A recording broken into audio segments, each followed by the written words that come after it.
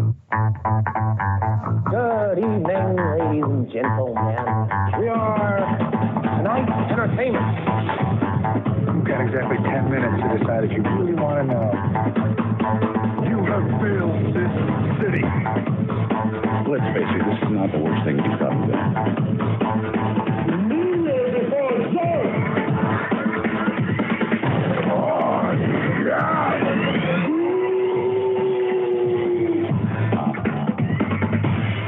True stories based on True stories fiction. based on fiction, the YouTube channel, for another episode of Wrestling with Randy. He's Randy, of course, and I'm Evan, the third host, and we are back with another YouTube recording, this time to discuss probably the most infamous WWE pay-per-view in quite some time. That is, of course, Money in the Bank 2020. As we record this, we're about a week removed from the show, so we figured it's a good time to get this review in. So let's get right to it, Randy. Let's do things from a micro and a macro level. So from a macro level, what did you think about, I see that ginger ale there. This. Yeah. From our first episode on the YouTube show. Link in We description, ranked them. probably. Yeah. Check that episode to see how we ranked Zevia. And I believe that one ranked pretty low. It's awful, but that's all I got. Hey, any port in the storm, I guess. That's right. So from a macro level, macro, what do you think about Money in the Bank 2020? It wasn't a great review, and like I said before with the WrestleMania review, I don't like the no audience shows. They tried really hard, and there was in the micro there were some good things, but overall I don't think it was a great show. I definitely agree with you, Randy. This was the first Money in the Bank that I've seen since I've been back into watching wrestling. Because in the time I was gone, I heard a lot about that pay-per-view, which was new as of like probably 10, 15 years ago, and that in the Elimination Chamber. People who talk about wrestling, and then any articles I may see, always talk about how those were two great pay-per-views from the WWE. And watching this one for the first time live, I can say I was not impressed with that match at all, or the pay-per-view. Again, from the macro level, there were a couple of good spots in there, but overall, in terms of storytelling, in terms of the Money in the Bank match itself, I think it was kind of a mess. I agree. Mainly, so with the Money in the Bank match itself, do you think that they should have separated the men and the women's match? It's because they've always been separate the past years, and having two matches has always meant something because it puts the focus on either match instead of both matches at the same time. I think this year they tried to do the cinematic route, and it was a mess. Mm-hmm. Just going set piece to set piece, and then you'd occasionally have them meet up at different spots. Yeah. It was interesting in the end when Asuka kicked Corbin off the ladder. Because reasons. Because it had two briefcases, so they could have both gotten one and been fine. And Asuka just likes to fight people, I guess. I don't know. I suppose. And then, why did they catch her in the beginning of the match? Wouldn't it have been better if they let her fall and just die? Because obviously people can die now in the WWE, but they're also Highlanders. Correct. Could head back the following night. So why didn't they just let Asuka just fall on her face and die? So then there's one less person to worry about. Because they're going to do that anyway. Anytime anybody jumps off the top of something, they always catch them. Right. It's never.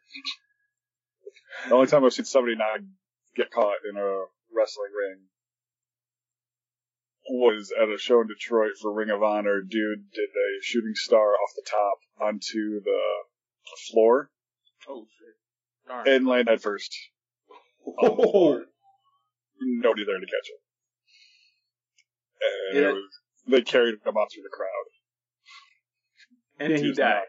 I didn't think it was back the next night. Yikes.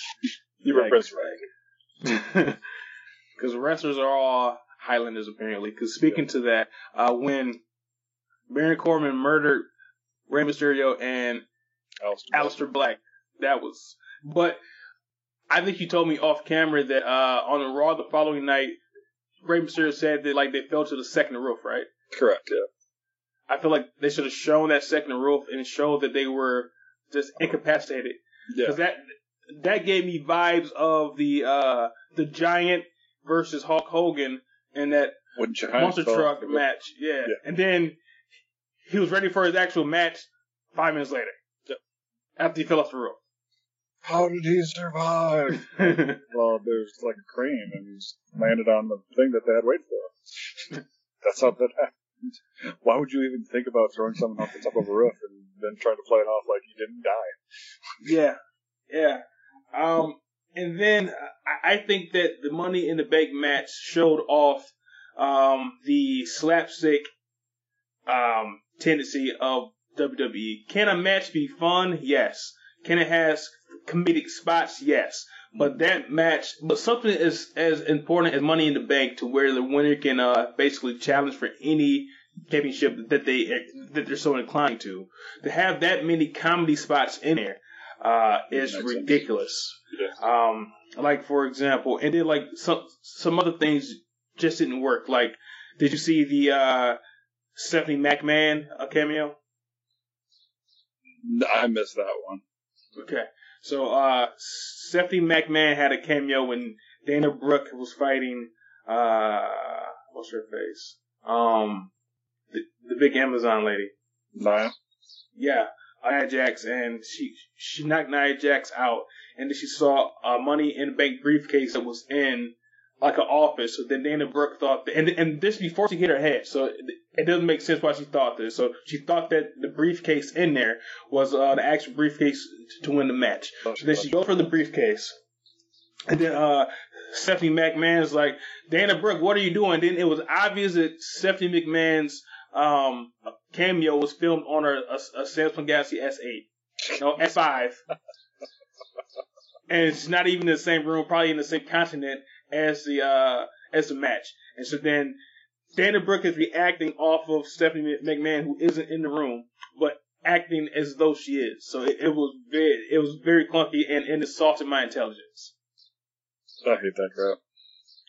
The WWE, although they may be having some financial woes, they are still a multi-million-dollar company, and they probably have pretty state-of-the-art or close to it visual effects and their production team. So that was something that they could have avoided, but they chose not to, and it really upset me. Yeah. The food fight with Paul Heyman, that was dumb. Dumb.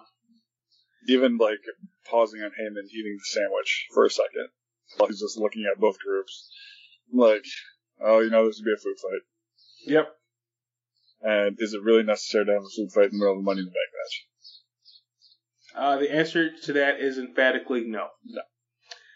And then they had a cameo from Brother Love, which was, I guess it kind of worked, but it was like, okay, I really don't care. I think they were just using the people they still have hired around and just throwing them in. And John Laurinaitis, people power. Is that a thing that he said before? Yeah. Okay. He was always about people power.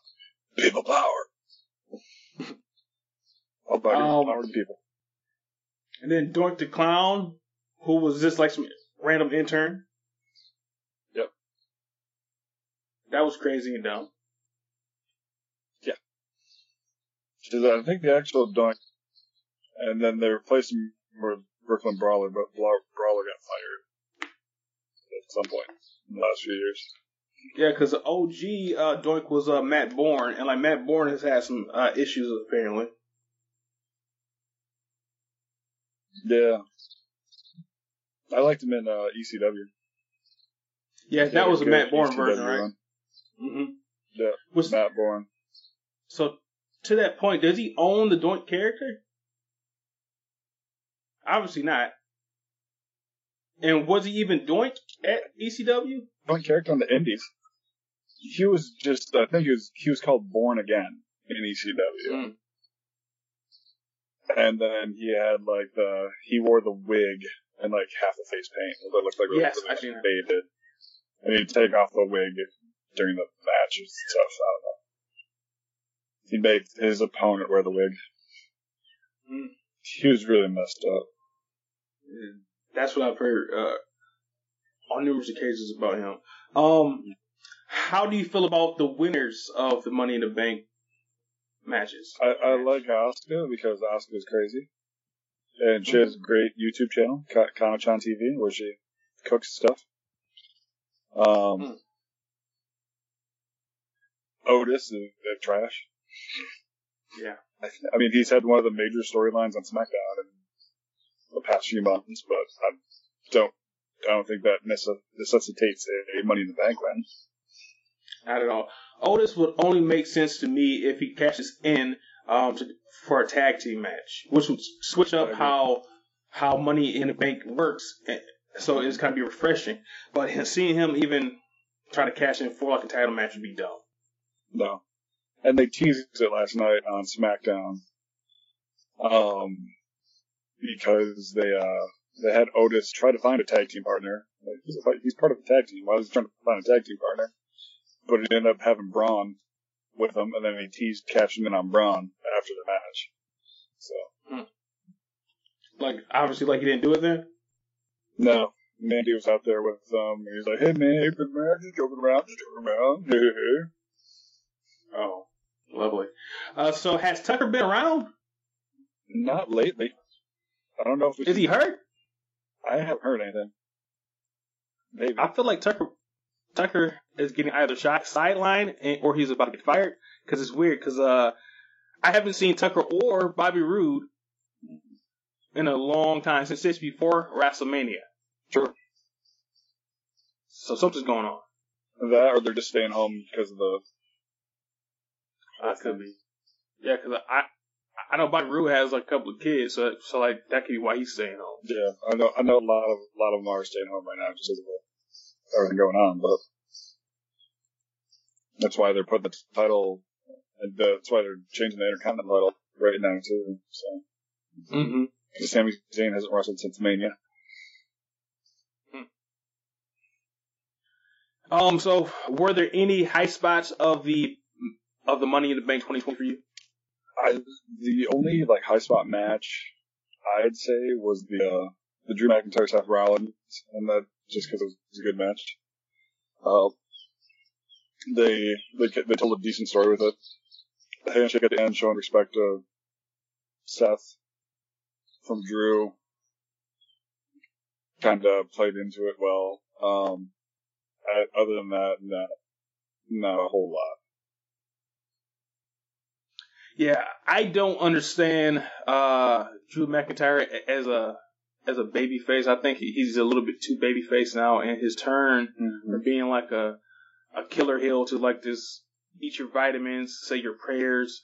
Baby face seems to be it seems to be a little bit too much. I think I told you off camera that how I think they should book Drew is have him be like a guy who's a warrior, like a Highlander type guy who's just looking for he wants somebody to beat him, but he's so unbeatable. So like he'll get anybody a title shot, and basically he just mows through them all. Because after he beat Brock, he can beat anybody, and then all he wants to do is find somebody who can at least give him a good battle, and he can't find it. I think that's a much better way to book him and book him strong without having to just be like, oh, thank you, Self, be a locker room leader. Because even this moveset is not a babyface moveset. No. A Claymore kick, like that's like a power move. It's like a babyface, like he's acting. I don't feel like would do. No, he reminds me of like Kevin Nash when Kevin Nash was champ. As Diesel. Mm-hmm. I mean, he moves a lot better than Nash does. Absolutely. But just that, the power moveset style champ, not as good as in the ring as like a Brock Lesnar. I don't think. Right. Because Brock is just dominant. But, yeah, I like what you said about Drew there. Making him like always trying to find like a beautiful, which is kind of like what they're doing with Aleister Black though too. Yeah, true. He's always looking for someone to knock on his door and challenge him. Which I feel like they haven't really done much to progress that story. He's kind of like just like in fucking homeostasis with that right now. Yeah, they're giving him more matches right now, and it just seems like Drew every week is just beating one of the Mexicans from that group. Mm-hmm. So he's either got Andrade or Garza or that other dude. Austin Theory. I don't think Austin Theory is Mexican. I don't think he is either. He's with that group. But they just seem to have him beating one of those guys every week. Every single week, yeah.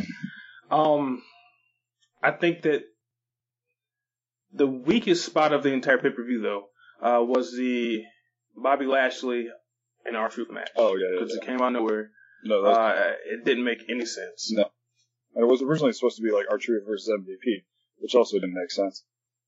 But it got R-Truth to give one of his best promos with 24/7, 11.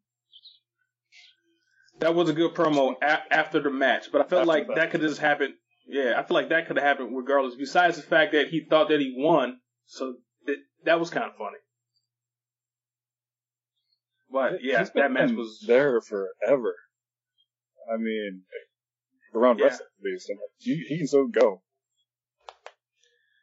Because back when I was like the tail end.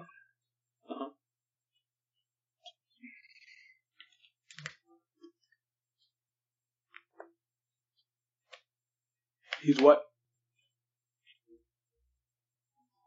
You were saying something.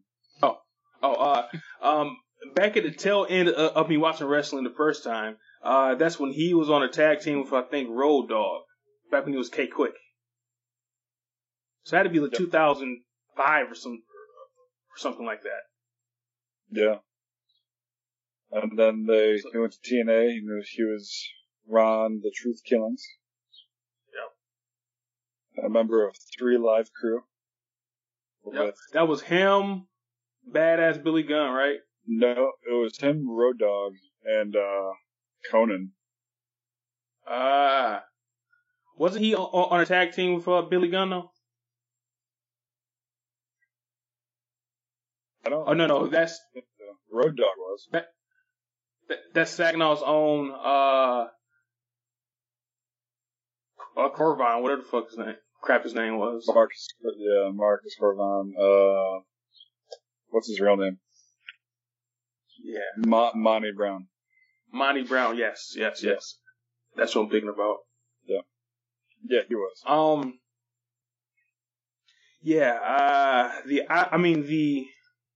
The Tamina match with Bayley, trash. Yeah, I mean, there's really no build up to Tamina. There's really no point in the match other than have Bayley defend the title. Obviously, they're still building towards Bayley versus Sasha. Mm-hmm. But who knows how long that'll take to burn. Slow burn's fine. I feel like it's a really slow burn, though. Yeah. But who's gonna go face in that situation? I feel like Sasha is. Yeah. Because they keep showing that Bayley is getting like a little power mad, and she's kind of doing things to Sasha that are undermining her. Yep. But that's how Sasha used to treat her. So. Yep, it is. So like a nice little twist, and I feel like Sasha's probably hurt, and then that's why she isn't like wrestling as much. I think so too. Which is fine, but she's still keeping on TV with this whole thing with Bayley. So as long as you're staying on TV, you're staying relevant. Exactly. And I feel like they typically tell us when people are hurt, but like for whatever reason, like that's being kept under wraps. Yeah. Because they told us Kevin Owens is hurt and he hasn't wrestled since Mania, where he won his match. And his opponent got the world title shot afterwards. Right. Makes sense. Yeah. That match proved to be very meaningless because it seemed like they were going to make it to where it's... Now, does Seth Rollins still have his crew? Yeah. Okay. He still has his crew. He has new entrance music to make him seem like the Messiah. Mm-hmm. which isn't bad because honestly, he's a much better heel than he is face. Oh, absolutely. Much better. And then they kind of took what he was doing online, being an asshole, and changed it to like a new character.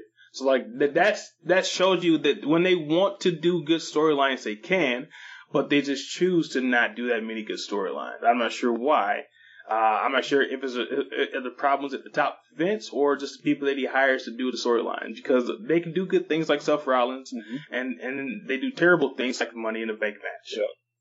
I think it really comes down to the relationship they have with the writers too, and who's writing for them.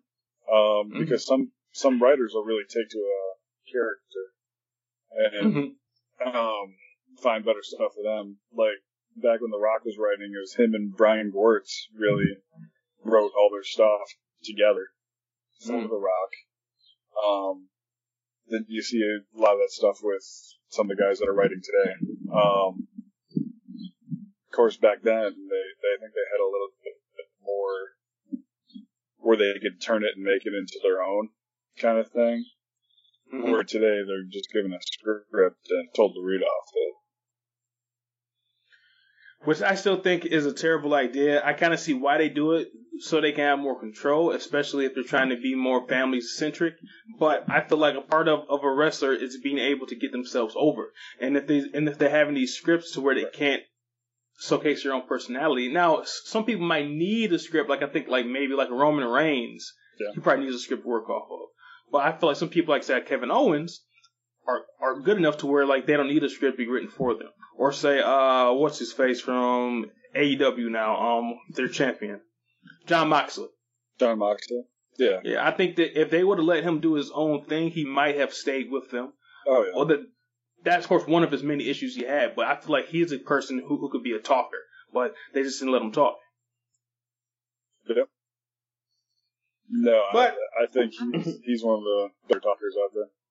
Yeah. So yeah, we want to keep this episode short.